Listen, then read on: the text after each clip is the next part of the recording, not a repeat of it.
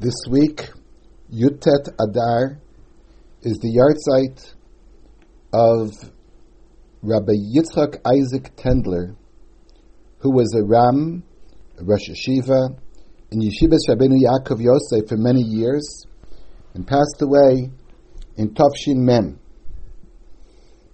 on Yutet Adar. In a way, I feel a little uncomfortable to speak about Rav Tendler, because I really know little about his personal biography. I don't know when he was born, where he was born. It reminds me of a time when Rav Soloveitchik was maspid one of the Rosh Yeshiva at Yeshiva University, Rav Fishman. And he got up at the hesped and he said, sometimes you understand intuitively who someone is. You meet him for the first time and you know that you share a certain past with him and indeed a certain destiny with him. He mentioned this about Rav Fishman and he said, I don't know where he learned, where he was brought up, but I do know that I felt that he had the same derech as I did, the same goals, the same aspirations that I did. My choice of Rav Tendler for this week is because of my personal connection with Rav Tendler. I learned in his shiur in Yeshivas Rabbeinu Yaakov Yosef many, many years ago. What I remember most distinctly, and the reason that I wanted to discuss Rabbi Tendler, is because he just exuded Avas HaTorah. The love of Torah, the enjoyment of saying the shiur, the enjoyment of Chidush, whether it be in Lamdis, in Gemara, in Chumash, or even in Mili de Alma, in mundane things, was a special joy in his life. And you could sense his involvement with Torah in all areas. I remember at the end of a school year, one year, the tests on secular subjects were going on, and there was no requirement to come to learn. But Rabbi Tendler said, I'm going to give shiur anyway. Whoever wants to come will come. Down on the first floor of the building, he said shiur. 3 or 4 students came, and he said shiur like there was a room filled with students. Students used to walk into the building to get early for the secular tests, and some walked in and peeked into the room and saw what we were doing, and he said, and they used to walk out immediately because they saw we were learning, they walked out. So Rabbi Tendler on the spot said, now I understand the Mishnah. The Mishnah says, Shnayim sheyoshvim ve'yesh b'neim divrei Torah harei hashchina shruya imayim. Shnayim sheyoshvim ve'ein b'neim divrei Torah harei zemoshav leitzim. 2 people who sit and learn together, so you sense the Shechina is there. But if 2 people sit and they do not learn, then it becomes a conglomerate of jokers, a moshav leitzim. So the obvious question is that the contrast is too sharp. If 2 people learn, then you assume the Shechina is there. If they don't learn, the Shechina is not there. Why does it already become a moshav leitzim? He said, today I understood it. When 2 people sit and learn, we had such a small group learning, people walked in and saw us learning, they immediately walked out. So who's left? Who stays there? The Shechina. So a few people learn, and the Shechina is there. But if they, but if they're not learning, then all those people that peeked into the room, they'll come in to join, and it'll automatically become a moshav leitzim. But he wanted to be there where the Shechina shora. He wanted to be there with that small group that learned, and it seemed that nothing else in the world was very important. When I say I don't know where he learned, it's perhaps because of a faulty memory, but generally when I learned by Rabbanim, you always sense who and where they learned because they quote the people that they learned from. When you heard a shiur from Rav Gustman, for example, you knew that Rav Gustman learned by the Shari Yosha by Rav Shimon. He used to quote Rav Shimon. A person who learned by Rav Soloveitchik and quotes Rav Soloveitchik all the time. When people who learned In almost any yeshiva, they quote, the people from the Mir will quote Reb Chaim Shmulevitz. I don't remember Rav Tendler quoting his Rabbanim. I do remember him learning, using Achronim that no one ever heard of. When we learned Maseches Gittin, he had two books on his table that he used. Avas Tzion, Machane Yisrael, and Gittin. Svarim that I think are not that well known in the yeshiva world, and he used them a lot. But I remember his own intuitive thinking on many sugyas, and to this day I can repeat some of the shiurim that he said in those days. When we got to the sugya of Afkinu Rabbanon LeKedushin Minei, we were learning Gittin Daf Lamed Gimel, and that's the famous Gemara that says the Chachamim have the power to take away Kedushin.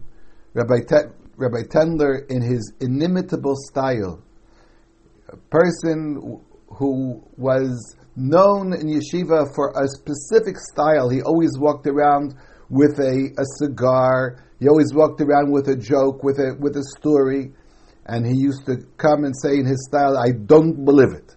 How could it possibly be that Chachamim could take away Kedushin?" He said, let's say a person was married for 20 years, and then the Chachamim, for whatever reason, in the Gemara, Bittul Haget, whatever the case may be, Chacham would take away the Kedushin. He says, I don't believe it. You mean this woman was not married for 20 years? If now can she now marry a Kohen? She was never divorced. So could she marry a Kohen? Are the relatives not forbidden to the couple that had once been married? Of course, now I know that Rishonim in Ksubas raised the question. There's a long discussion about this in a sefer called Marcheshes, but I just remember how Rabbi Tendler attacked the sugya on his own, with his own understanding, with a tremendous belief in the power of learning Torah by yourself. He used to make many, many incisive comments on Chumash, and what I said, Mili de Alma, but even what we call Mili de Alma, mundane things, don't forget the Gemara says, Sichas Chulin shel Talmidei Chachamim tzricha limud. Even the mundane conversations of Talmidei Chachamim require analysis. He used to explain all kinds of very, very clever ideas in Chumash on Friday, and he used to tell stories in connection with those Divrei Torah. One Friday, I remember that he said, please stop me if I told you this already. Whenever anybody tells you to stop them if you heard it already, my advice would be, don't do that. The person enjoys telling the story, let him tell it again. Chazara is okay. But I was in very good terms with Rabbi Tendler at the time. I also was young and perhaps with a little bit impulsive to do things I shouldn't have done. So Rabbi Tendler said, interrupt me if I said this already. So I interrupted him. So he looked at me and said, how do you know that you heard this story from me? Perhaps you do recall the story, but you heard it from someone else. So I told him, I remember distinctly that you told the story, and I told it over to my father in your name. A story, a vart, an idea. So he said in a very plaintive tone to me, why do you not tell your father my chidushim? Why do you tell him the stories? The stories and all those Divrei Torah of Friday were only a means to get to a bigger connection, to the connection of true Avas HaTorah, the connection of the shiurim that he gave. And isn't this a complaint that many, many Rabbanim and many, many Rosh Yeshiva will have, that after Me'ah Ve'esrim, what do we really recall?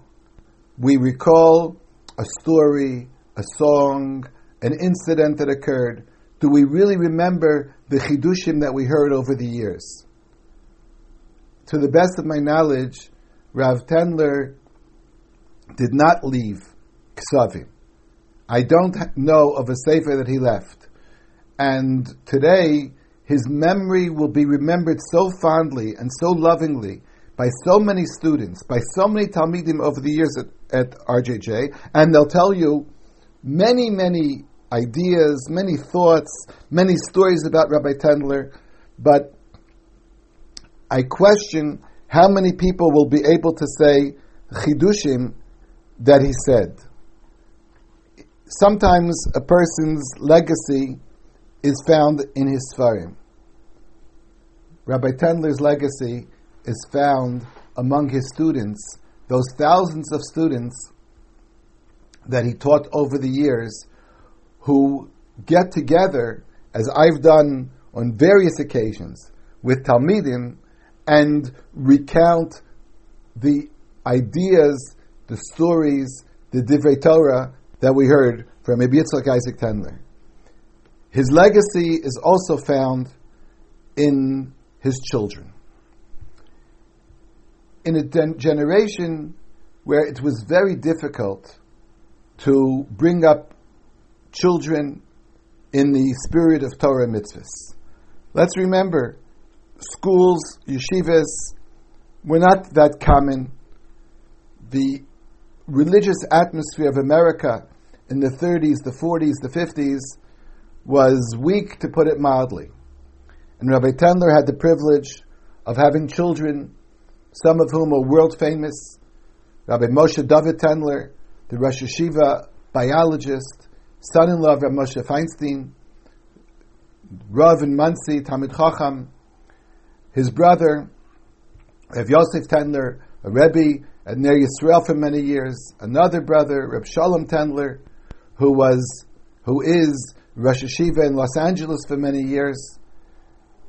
In such a generation, to bring up such a family connected to Torah mitzvahs, becoming each one special in their own areas, in their own fields, required tremendous mesiras nefesh and also siyata d'shmaya.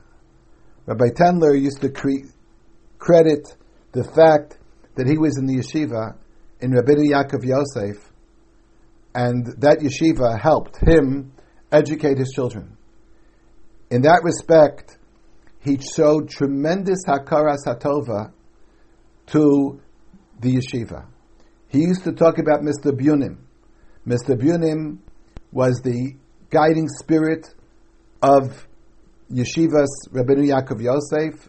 In a certain sense, he was a sponsor of Torah in America in many areas, a close friend of Rabbi Aaron Kotler, whose kochos were maybe divided among other institutions as well, but he was Mr. Rabbeinu Yaakov Yosef. He was the balabas who kept the place going.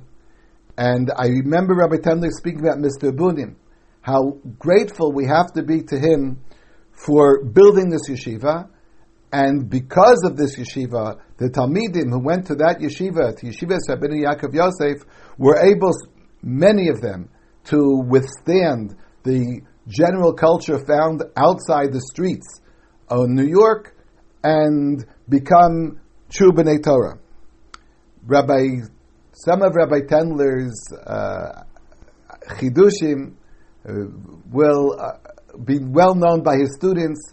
I'd like to say one or two of them that I remember. They show a different style of interpretation, but sometimes you learn halachas from it, sometimes you learn ideas from it. When Yosef argued with his brothers, and the brothers say that they did not steal the Gaviyah, Yosef accused them of stealing the Gaviyah. So they said to Yosef, Asher yimatzei yitov me'avadecha v'meis, v'gam anachnu niyeh la'adoni la'avadim. Anybody of your slaves it will be found by them should die, but we will be slaves if they're found by us. Gam anachnu, we also will be slaves. The person who is found should die, and we should be slaves. Yosef's response was, you're right. Whoever I find it by, he'll be a slave. That's not what the brothers suggested at all. The brothers said, whoever it's found, that person should die. The rest would be slaves. And Yosef said, no, I'll do what you said. The person by whom it is found, he will be a slave. So Rabbi Tendler brought a halachic explanation, which is typical of a certain approach to Torah. He said, Asher Yimatzei, he said, the brother said to Yosef, Chalila lavadecha me'asos kadavar hazeh. We generally interpret this to mean, God forbid that we should have done this. Rabbi Tendler said, read it as a rhetorical question. Chalila lavadecha me'asos kadavar hazeh? Is it not possible that your servants did it? What makes you think that we did it? Why don't you think your servants did it? If it's going to be found by one of your servants, then he should die. But if it's found by a Jew, we should be slaves. And Yosef's response was, yes, it'll be found by you and you'll be slaves. This clever analysis of Chumash was something that I wouldn't say it's pshat, but it certainly enhanced the concept of Avas HaTorah. It certainly created a tremendous spirit in the classroom, enabled Talmidim to become closer to Rav Tendler, Mimele closer to the Torah, which he so loved and taught for so many years. Yehei Zichro Baruch.